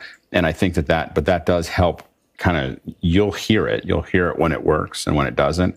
And I find that for me to do my best content, I need to be wandering around talking about it, literally pacing while talking, to figure it out. Everyone has their own creative process, but speaking it out loud before you go to record, and then be ruthless about it. When you're reading it and it doesn't work, then fix it. If you're doing long form like what we're doing here, you can get away with us just running on like I am right now. Whereas if you're making content for YouTube, I'm not a big fan of trying to clip things out of the show because I feel like it's not great content for the user. I think that the user wants something very specific, to the point, well done, that they can, they get all the information they need and there's no dead space. And if you talk to YouTubers that are getting millions of followers, tens of millions of followers, hundreds of millions of followers, they pay enormous amounts of energy on making that thing just right, pacing it so that you hang on and you hang on to those viewers. And you're competing now against people who are paying incredible amounts of attention to what's going on in there, in what's, exactly how people are viewing it and whether they're holding on to people. And they hold on to people by building that great content and giving you a payoff all the time to have you continue to watch it. You make an excellent point there, Alex, of just like the iteration that happens on that piece of content that you might see, like drawing inspiration, not copying, inspiration from other people's content. And if your audience is similar, or you find that you can add value to that, like just that one tip or that one extra piece of information that you put on that can make the world of difference, especially thinking about your audience and your community. If this is something that they go ahead. And look at the trends of what's happening in current videos, because there used to be a trend, for instance, to tell everyone to subscribe at the beginning, to tell everyone to do all those things. And now that's not the trend anymore. The trend is now to give you exactly what we told you were going to get within the first minute. Like within the first minute or two, I'm going to give you what you wanted, and then I'm going to expound on that and talk about it more for a little while, and then I'm going to expound on it a little bit more. So if I want to have a longer form thing, I get into more and more detail, but less and less of what you came for, but more and more detail. And at the end, I'm going to tell you to subscribe, or I'm going to flip that up and tell you to subscribe in a non-verbal way. But the efficiency is very, very important to hang on to people. And so that's a newer trend that wasn't the case 3 years ago. So you oftentimes want to pay attention to what's happening right now and look at some of the best. The other thing I would say is look at the best folks who have the many followers and take a look at what they're doing. Renee Ritchie, Veritasium, Tom Scott, Mr. Beast. You know, those are folks that are paying incredible amounts. I'm just what came off the top of my head, but Justine Ezerick is another good one that does a lot of just builds a lot of that content really tightly, and keeps those viewers on for a long time. Nigel? Yeah, I think we can be dissuaded by thinking about the really high-end best of breed. That's a great place to end up. It's a really tough place to start. And I think one of the best advices I give most people when they ask me about this is just start. Get going. Do something. It may be hideous. It may be terrible. But if you have some sense of where you want to get to, then just starting will help you journey your line. And I sometimes worry that when we list the super people at this, it scares the rest of us get going. And none of those people started where they are today. The good thing, though, is to take a page out of their journey of their start of them. A lot of time they have some like retrospective videos on their channels where it's like, oh, and I look at my video, it was, Marquise Brown, just like listening to his stuff and how he started. But you make an excellent point, because we do have a wide audience of people who are here where they've been spending money on the research and the analytics and all of the trends, and people who are either just getting started or growing, which is why I was starting by saying, Alex's point of like, take one thing and then say, okay, I like this video or this blog post or vlog, and I'm going to add my twist. Like, how would I make this different? Or what from this great advice would my audience appreciate? And then bring that to the table. I'll tell this quick story. I think it was sometime last year. I had a bunch of friends sending me DMs of like, oh, this, I don't remember what it was, but some trend or some tip. And it's like, I can't wait till you do this. I'm like, I'm not doing it. Everybody's talking about this. I don't want to do it. And they said specifically, like, but I want to see your take on it. And that changed my entire perspective on, teaching tutorials or doing that and putting that out there. Because to me, and in this office hours space, it's like, oh, there's all these people already doing it. I don't need to. But they're, again, going back to your audience and the value, there are people who want to hear your specific spin. That's why we have, a day where there's audio and our audio people come on, because there are questions they can answer and there's specific value that they can provide more than another specific day. Go ahead, Alex. Yeah, it's funny that there's a couple things there that are similar for me. People asked for Photoshop tutorials 20 years ago, and I was like, there's a ton of Photoshop tutorials that you can already buy at Borders Bookstore. They're back when we had bookstores, and they wanted my version of it, and I literally, to Nigel's point, I was like, I don't have time to make this. Like, what was keeping me from doing it was trying to make a perfect Photoshop. I had this idea of how to do it with green screen and how to do all this other stuff. And what I ended up doing is just sitting down and recording 8 hours of stuff and then cutting it down to 2 hours and saying, there's Photoshop. And literally in my Photoshop training, it said, this is the slice tool. I have no idea what that does. Like I literally said, I don't know what that does, but I've been using this program for a long time. If I don't know, you probably don't need to know right now. And then I just kept going, and I just kept on moving. I didn't try to learn something I didn't know. I just simply talked off the top of my head, and we sold thousands of those discs. And so I think that to Nigel's point, you getting out there, my most viewed on my current channel right now is a test. I literally was testing my camera and shot someone making a margarita machine out of a disposal. And it was one shot, one take, put it up, and it's got the most views, I think, on my channel. So I think that definitely I do agree with getting out. But what I would say is go do it and not worry too much, but watch everybody else and learn. So there's this, how we've learned for the history of humanity is that you watch other people do it, you ask questions, and then you go do it. And then you come back and watch people and ask questions and go do it, because that's going to tie that knowledge in, is to actually, you can't think through it. You're going to have problems with the lights and the cameras and the batteries and the external noise and everything else. And you don't get that experience from reading books or watching how-tos. You get that experience from running through it. Also, just keep it short. If you're not good at this yet, if you're learning how to do it, try to keep them under 2 or 3 minutes, because it gets to be it takes a long time to make it, and it takes a long time to watch it if it's not very good. And just pulling in some comments, Bobby said, just hit record on your camera. Roscoe said, start under a fictitious name just in case you want to jump ship. Many wish their early IMDb credits could have been deleted. And with that, Bill, let's get into these questions. All right. The next one coming up from Xander Snell in Miami. Hello, panel. Can you please describe your process of converting a design brief into an actionable design? Go ahead, Alex. I mean, usually we go back to the audience. What does the audience want to see here? What is going to be valuable to them? Not what do we want. We look at the design brief and we know we have to cover those points, but we really want to focus on what is the audience going to enjoy? What is going to be valuable? And then I usually we start writing a script, but that script is notes. Like, we're going to go from this to this to this to this to this. I try to start with the least amount of detail. I don't try to fill it all out. We break it in. Sometimes we put it on note cards and we set them like, we're going to talk about this and then this and then this, and then we'll move it around. I just use Apple Notes and move them around. I'm starting to play with using the new Freeform from Apple that I can just drag things around, and we use Miro for these. Depends on the team you're working with, but move things around. Get things to be portable and easy for you to keep on rearranging until you're happy with it. And then we storyboard. And a lot of people wait for storyboard artists. I just open up my iPad and start sketching on Keynote.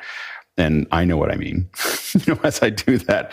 And then we start to try to kind of work through that. A lot of times we'll record the voiceover first with the pieces to make sure that we have the right timing and we have the right sketching, sketch outs of the sketches of this is what I'm there, because it's a lot easier to do it. To edit it there is a lot easier than later. So it's like a paper edit of that process, not a paper edit, but like a rough edit, an animate. I came from previs, so it's a previs of that before we start building things and building out sets and so on and so forth.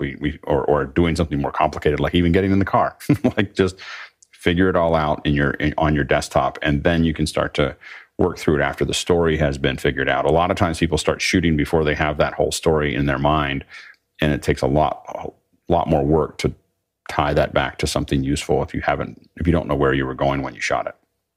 Go ahead, Bill. In terms of design, my arc of my career has been, at first, I appreciated it a little bit. What is design? I wasn't really sure about it. Then I started copying designs. That looks really good. Maybe I can do something like that. And I started to execute on things that I saw out there. Then I was really fortunate. I started getting to work in larger and larger organizations, and I actually got to work with designers.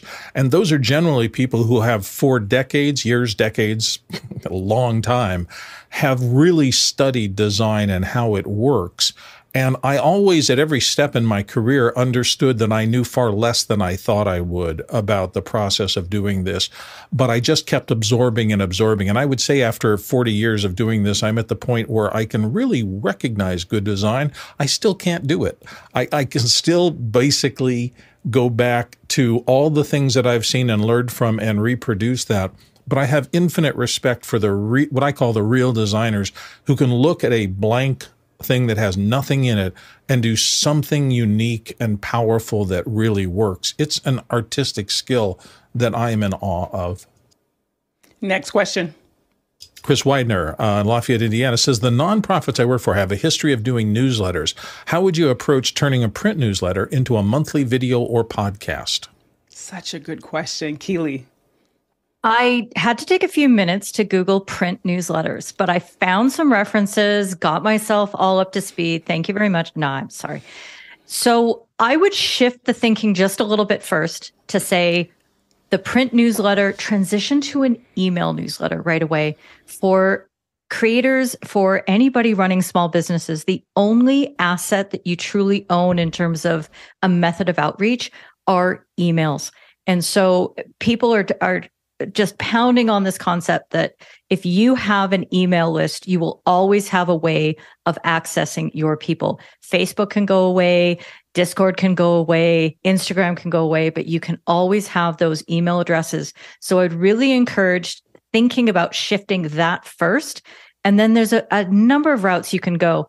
For example, I subscribe to Josh Spector's For the Interested newsletter. And what he does is it's one line of here's a thought, and he has a hyperlink, and it goes out to something that he's posted on usually Twitter, or maybe it's a YouTube video. And it's just that one thought that gets you looking at more pieces of content and keeps you within that particular person's content flywheel. You can do it the other way, that your email newsletter refers to other content that you've put out, that you've summarized, and you're, hey, go look at these things. So think about shifting to an email newsletter first, and then your content can spring from there. Go ahead, Courtney. Yeah, if you're looking to do a monthly video podcast or something from a printed newsletter, you want to do something that's a little more creative than just standing in front of the camera and reading the printed newsletter. That can be very boring. I'd say find a cohort, somebody to co-host it with you. Because two people presenting the news, even if you're, one person takes one piece of news and the next person takes the next piece of news, and then you can comment on it between the two of you. So you have a little bit of commentary along with the newsletter. We'll keep it keep the audience engaged and keep them interested, because they don't know, even if they get the print newsletter, they don't know what you're going to say or what your take on the news is going to be. So add a little bit of commentary, and if you can get somebody to co-host the video with you, you'll have support, and you'll develop, more of a sense of community with more than just your standing on camera and reading the news. Go ahead, Bill.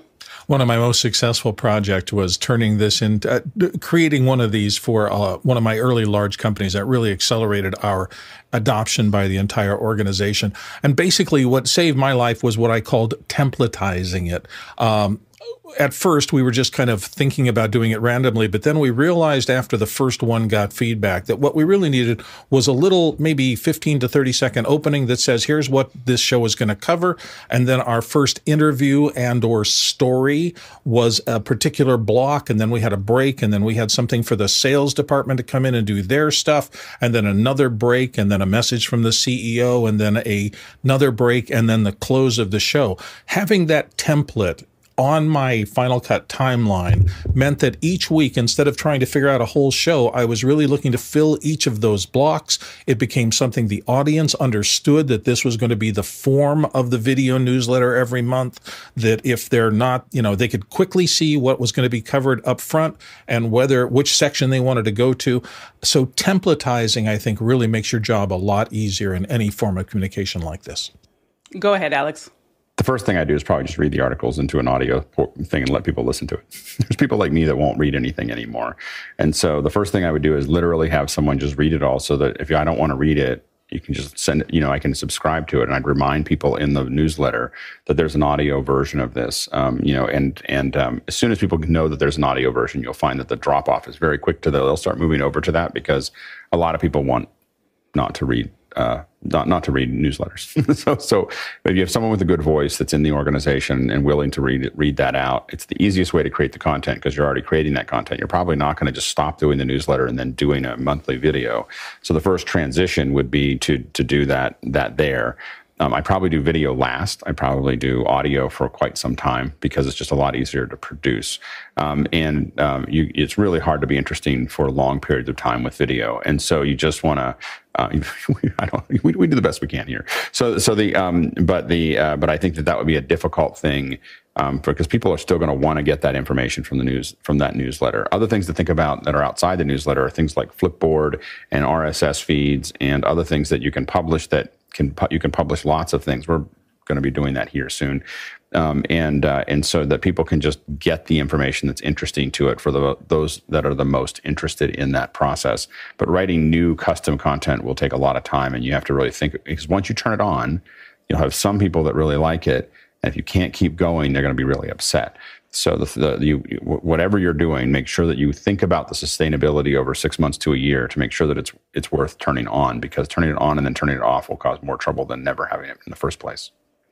And some of the things that come to mind is, one, this is a great opportunity to really assess the effectiveness. So I don't know if that's already been done. I'm going to pretend like it's, okay, we do a newsletter and we just want to instantly create a podcast.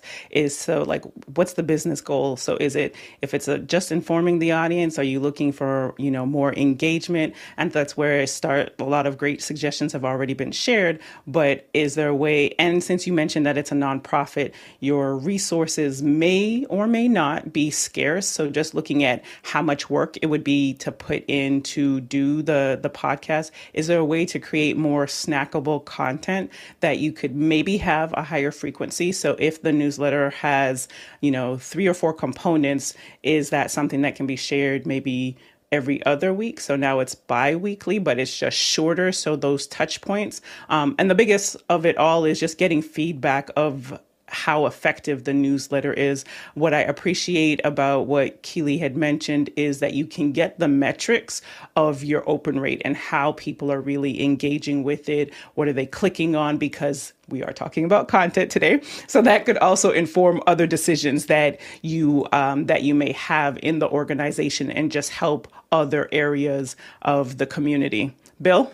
One last thought that I forgot, decentralize if you can too. One of the most successful things we did back in those days, many years ago, was we had a little camera we called Rover, and it was in a bright yellow Pelican case, and we sent it out to the stores. There were like maybe 150, 200 stores, and we would get people to submit their own little inserts. And I can't tell you how much that caused talk in the organization and engagement. Now we're in an era where everybody on a smartphone can contribute content. So instead of saying, we're the central operation and we're just sending out news to you, you have an opportunity to get things in from the field and let people be a part of this process. And that is unbelievable for getting buy-in and engagement from troops in the field.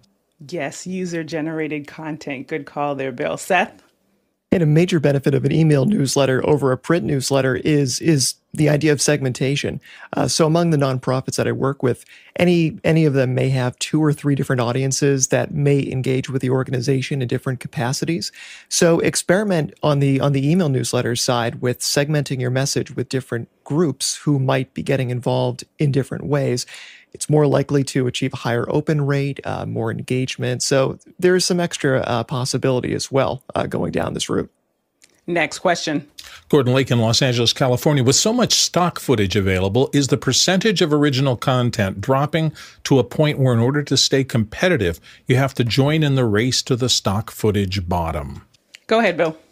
I don't think it's the stock footage. I think it's how you use it. There are perfectly reasonable ways to make compelling content that is created out of stock footage. I actually get a lot of requests from clients in the corporate world to do that. And if you're careful about how you do it, if you throw together and just have the stock footage be only relatively connected to your message, then yes, it will become boring and terrible. But if you go out into the stock libraries, and if your script is strong and you really have something to say, there's a lot of content that you can use that legitimately emphasizes your message. And as long as you are doing that, stock footage is not a sin. It's an additive. It's a quicker way to get visually striking and interesting things. And I know Alex maybe going to mention this next, but this possibility of Midjourney and things like that coming up, you will be able to maybe customize and get closer to what you want faster. And whether that's actual stock footage or just taking advantage of the way the world is changing, don't just dismiss it as a class. It can be valuable. Go ahead, Alex. as a budding, what I would call diffusionist or a prompt engineer, according to MIT, I'm using almost no stock footage anymore. I'm doing almost everything in Midjourney. so I sit in Midjourney and just type away, and I'm getting better and better and better at getting the things that I want. Although when I say over flat white, I get a lot of coffee. But outside of that, I and it'll be weird. It'll be like I did last night. We were doing Abraham Lincoln as a Pixar character, and I got Abraham over flat white, and I had Abraham Lincoln holding a coffee cup. Anyway, but I will say that I would not want to be in the stock market business, stock image business, because of these tools that are coming out with AI that'll let you do something that's so much more imaginative and interesting, and moving that forward, because you can really give it a style. And so one of the things I'm learning is that I can have tons of images that all have the same style, because I say in the style of, and now I get all of these things that are like, I'll say, like, I want to have a bunch of examples. I used to dig through to find isometric. Isometric is one version of this that we use a lot of in documents. Now I can say, I want this in the style of isometric, and it just does it. I want this, and I want a null, overview of this, and it just does it. So it's a null, or a null's, overview of something, and it just does that.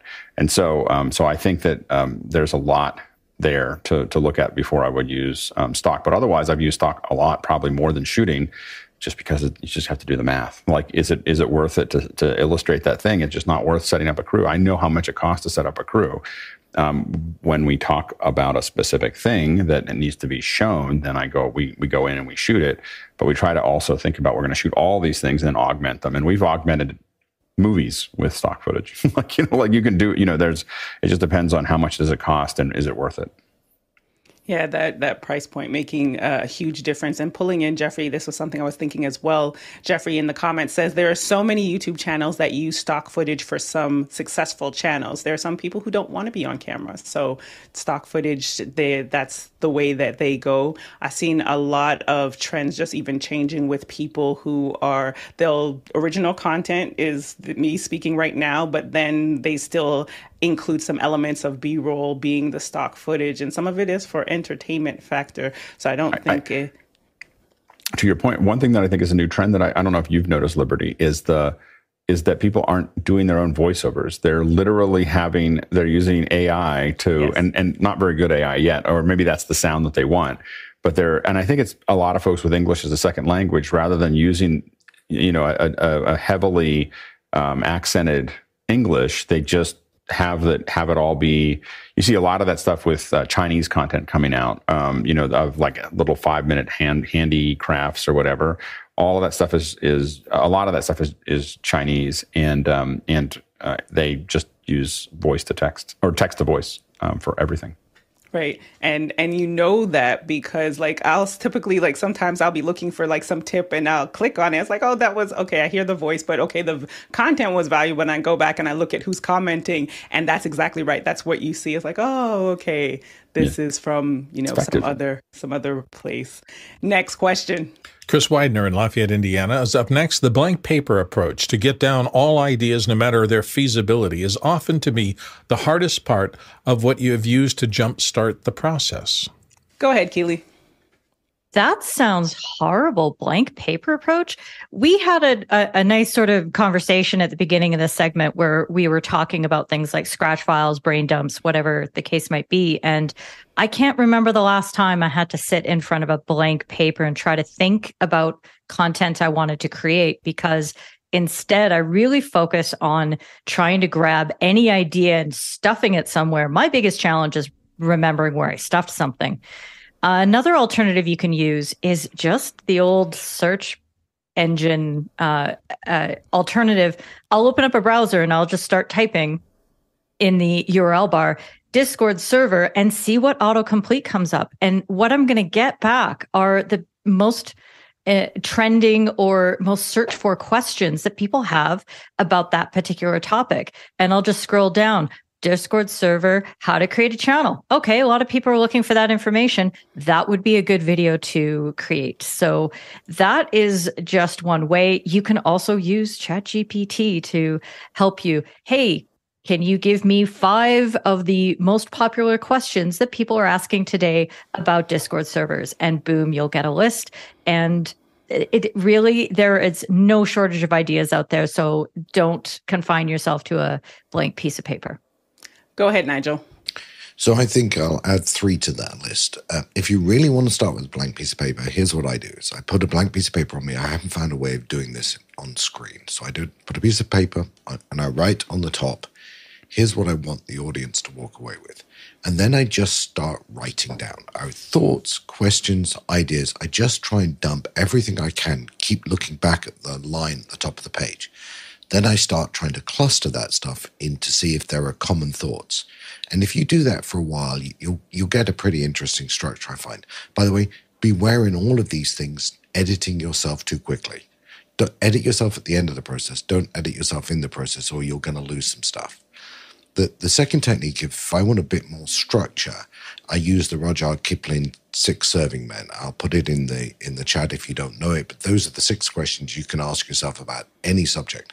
Just trying to answer those questions gives me enough to make me jump back maybe to the first technique. And the third thing is, again, I'm very boring on this subject. It's my favorite subject. If you really don't know where you're going, it doesn't matter what direction you take. So write your value proposition down. Who are you trying to talk to? What do they want? How do you give it? And what makes you different? And if you can do some of that, you'll start to give yourself the structure and not get caught out by the blank piece of paper. And I mentioned this a little bit earlier, but I literally have folders upon folders in my notes on my iOS but compartmentalizing them into areas where I know that I'm going to necessarily, I need to create something.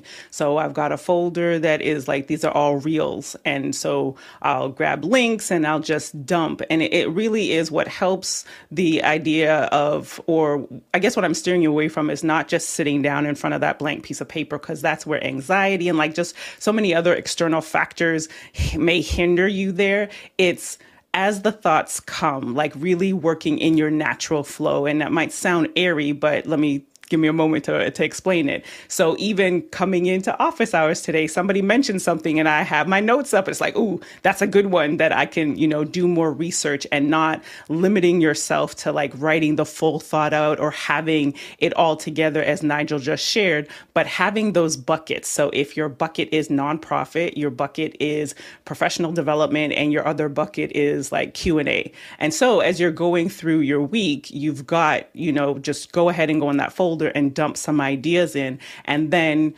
in the content creation world of that day when you batch content, or when you're doing your research to prepare for that, as we are talking about some processes and systems today, is, okay, here's the day where I'm doing pre-production. So these, go back through your notes and then maybe expound a little more, as Nigel said, what does the audience really want to see or hear? You hear me say this anytime we're talking digital marketing or anything like that. Go to your analytics and see what did well or what didn't do well. Look at the comments and then go and put those into your buckets. Again, starting from the foundation of knowing who your business goal or your goal, and then how is it that you're bringing value? How are you answering questions? How are you solving problems? With that in context, that will help with that. No, do not sit in front of a blank page, but go with your day-to-day and creating a habit that will be able to help you to put those things in categories that will help you along the way. Next question. Roscoe Jones, Madison, Indiana. What about creating content in unique locations? What in the background might draw in people? Courtney. Well, the primary creator who was famous for doing this is, I know, the darling of Alex Lindsay, is James Burke in Connections. And if you go back and look at that series, it was an informational series about the connections in between people and places in history and inventions and so on. And the thing that gave the intrigue is that James Burke was the on-camera presenter for all of them. But he'd be in that little cream-colored leisure suit from the 70s. And when he'd talk about some person in history, he would go to that location in history, and he'd suddenly be there in that leisure suit in ancient Egypt or Mesopotamia or, the Edison's workshop. wherever. And just the change in the background, and he's presenting tools and props and things that were used by that person or thing that relate to the connections between people and places in history. And it made all the difference in the world. Is putting him into the actual location really keeps the interest up and makes it, turns it from just a boring lecture into an interactive trip around the world. Now, of course, you have to have a ton of money to do this, so you have to have very good financing in order to do this in reality. But these days, with video walls and Midjourney, be able to create digital 3D backgrounds, you could probably do it on a pretty slim budget and never leave your room. Bill? So my answer to this question, what in the background might draw in people? Everything and things you don't even realize. And it took me immediately back to this past Friday when we did the tennis thing with Jeff Keithley. It was interesting to me because we had him talking on screen, but I could also on my other screen see as Sky was moving around facility. And so we had kind of stock shots, and then he would go someplace, and I kept finding myself drawn to the moving shots, and I couldn't take my eyes off of some of the shots that rationally were the least interesting. He was walking at some point behind secondary courts going from location A to location B, and I found myself utterly engaged with this otherwise boring shot because I was thinking to myself, oh, look, he was mentioning rain, and there are the cables on the bottom, and look at how they're handling the cable thing. I was completely engaged in the backstage of this show, and I probably wouldn't have switched to that shot as a director, but I probably should have. You never know what the audience is interested in. And we have this option now with some of these wireless handheld cameras to really take people and give them a bigger version of behind the scenes if we're not afraid to do so. And it's the note I made for myself. People love being on location to places that they don't normally have access to. And I think the more you can give people of that, the better people are engaged. And Alex? Yeah, and also think about, just how does it serve the viewer? So don't be at a crazy background because you want to be at a crazy background. Do something because it serves that. And also think about making it the foreground. So the other thing is that what really makes a lot of content easier is to have edit points. When you talk in front of the camera and you're stuck with that, you got to be careful if you want to do a lot of pickup shots at those locations so that you can paper over it. And oftentimes people doing things, people walking, things happening in that environment that illustrate the things that you want. And that's where it comes down to kind of knowing what your mission is. So you grab all that bits and content, grab lots of head and tail. And what that means is that you're grabbing, if you think you need 20 seconds, grab a minute, or 2 minutes of it, and really don't move the camera very much and just grab onto those things or follow things around. That footage is just gold when you're trying to put something together and paper over things later. And just pulling in the comment, Rob mentions behind the scenes is fairly popular. And I don't know if it's already been discussed, but Instagram released an announcement last week called Instagram Channels, which is basically a one-to-many feature, I'll say, where you can broadcast in your DMs to an audience. I think it goes up to a max.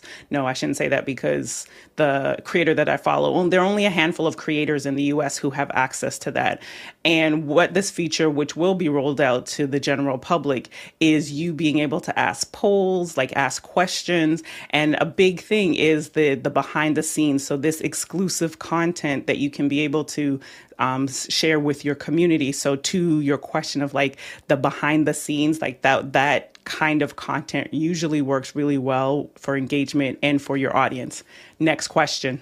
Chris Widener in Lafayette, Indiana is up next. And Chris says, when you're doing serial content, especially podcasts, how many episodes do you want to work ahead? 3, 4, more? Go ahead, Keely. My experience with doing the Creators podcast with my friends is that as many as we possibly could, that's what we should be doing. Because even if we work 2 weeks ahead in release, that ends up, we get tripped up in some fashion. So really aspire to go as far as you can possibly. But if you have 2 weeks of content, if you're releasing on a weekly basis, for example, at least if you have that, that will cover you for emergencies, but it won't really cover you for peace of mind. And that peace of mind is that you give yourself that breathing room so you can really think through how you're going to plan to release content that's connected, that's responding, that's building on itself, and that sort of thing. So really just go as far as you possibly can. And when you don't, you will be sorry. And Chris, like, this is life happens. So that's exactly what Keely said. Who knows what comes up when we're working with clients? We ideally, like at minimum, getting a month ahead of whatever their cadence is, whether they're publishing every week or bi-weekly. So we're like, okay, no, we need another 8 episodes, again, just for that. And I love what Keely said of just the breathing room, because your capacity to create, to find additional guests or whatever the format and the content of the show to do better marketing around it helps more when you have that room to do more. Alex? Yeah, we tell people not to start a podcast until they've got 20 episodes thought through of what they're going to do for 20 episodes. The reason is that somewhere between 12 and 16 people run out of all the easy ideas. It just seems like they just, like, oh, I can do this, and then I can do this, and I can do this. But then when you get to that 12, or it starts to grind, and then you have to figure out the pattern. There's always a pattern of what you're looking for. I want to have this much of this and this, but how are you going to build a pattern? And a lot of times we try to start thinking about patterns. You see it here. We try to think of patterns of, I'm on a different subject each week that I'm aiming for. And you start building, because now you only have, if you have 4 different verticals, and then you run it over 12 months, you only have 12 of each that you have to think of, and then you can keep on, breaking that down. It makes it a little easier to kind of attack it, but we find that that's a lot easier. Now, once you get going, staying, as I said before, 4 to 8 weeks ahead of planning. The other thing you want to think about is when you record and when do you publish. If you get too far ahead, you lose some of the excitement from the folks that you're interviewing. If you're bringing external folks on, it's all internal. Internal is hard because you have to keep on generating it. External is hard because you have to keep on scheduling it. So you have to decide which sword you want to use. And Keely. That is a great point that Alex just made, and reminded me of what we did with our podcast, is that we actually recorded 6 episodes, but before we put anything out whatsoever, because we all know Podcast Fade is at 7 episodes. So we made sure we had 6 in the can before we even started launching it. And then we didn't even start publicizing it until we had 6 episodes published, and we were working on the 7th, so that we knew we had a back catalog. So if people went to look at the property, they'd say, oh, there's actually some content here. These people aren't just going to vanish immediately. And it just gave us that feeling of momentum, and a feeling of momentum for the audience as well. Next question. Next one comes to us from Gordon Lake in Los Angeles, California. And he says, you put awareness at the top of your funnel. Is it okay to put clickbait content there in order to get attention? Or would that devalue the integrity of your valuable but not so shiny main content? Go ahead, Nigel. So I guess it depends what your objective is. If it's to get people to your page so you can watch ads, then I'm guessing that's a good thing to do. If your objective of your funnel is to convert awareness into consideration, into preference, and finally into action, which is what the funnel's really meant to do, then getting awareness with the wrong kind of people is no value to you, because it doesn't convert into consideration. It doesn't therefore turn into preference and into action. And I know there are some people who say, well, any PR is good PR. I don't think that's true here. I think you've got to be clear on who your audience is and go capture awareness in that group. And without looking up the definition of clickbait, and if you are looking for click-worthy, if we switch that around, click-worthy content, then yes, definitely that's what you want, because that person who then clicks the top of the funnel and they click and it's a tech tip or some sort of tutorial or whatever that content looks like for you, you want them to keep going down. So yes, create click-worthy, snackable, quick, valuable content for them to be going. But if it is deceptive, I think that's where you get into that area of you don't want to do that, because you will you'll not only lose, you win the click, but you lose the loyalty. You lose the fact that they know that you're someone who will provide them a rich experience. So think of the funnel as an experience that you're creating. So you put those of you who have a Costco in your area, you go to Costco, they've got the little food out, and that draws you in, and like, you start talking to them. So there's some consideration there. And then from, speaking with them, then you possibly pick up just think of it in that, from that perspective of that experience that you create for them. Go ahead, Keely. Yeah, picking up on your theme there, Liberty, and the Costco is a nice analogy where it's a snackable little piece of value. So when I think about building awareness, I'm just trying to give people a very small digestible piece of value. It's always going to be valuable. So if I'm at that awareness part of the funnel and I look at, say, an Instagram or Twitter or TikTok as being at that component of my customer or community journey, then it's giving them something small that doesn't require a lot of commitment, but gives them a lot of knowledge at the same time. So for example, if there's one very small short play that people want to know, is that supposed to be a red card or not? If I'm doing something for umpiring content, then bang, that's something that I'll put out on the awareness channels in order to try to generate that interest and pulls people into the more complex discussions that also create value. So just think about whether you can give value in a very small piece and then expand from there. And Courtney, real quick. Well, these days in the world of YouTube, I think you have to attract eyeballs. And so it is a race to, create a thumbnail that is intriguing or poses an interesting question or will drive people to the site. But you got to be able to deliver, because if you promote something on the thumbnail and you don't deliver in the video, you'll be banned forever from that person's click line. Well, thank you so much, producers. We've come to the end of another fantastic second hour. Thank you for your questions. To our panelists, thank you for jumping in and sharing your insights around content creation and strategies. I know this is not a conversation that goes away, so we'll bring it back. And of course, to our back end crew, thank you so much for your work, because without you, we could not be here. And of course, you want to look at officehours.global for the rest of the schedule for the week. And for the Talak Traverso, we have gone 50,433 miles, 81,163 kilometers. That is more than 456 million bananas, and 2 times around the earth. So thank you so much. And we'll see you in after hours. Bye.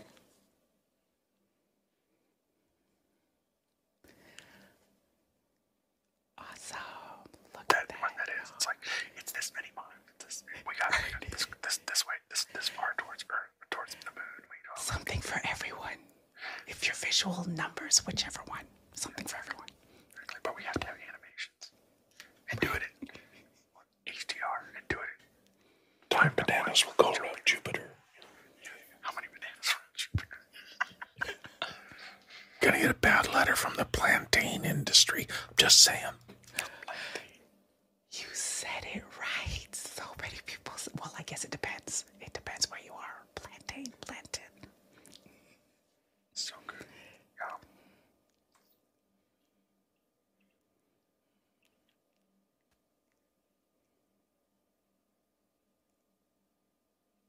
Bye. Bye, Courtney. Thank you. Bye, Nigel. Thanks.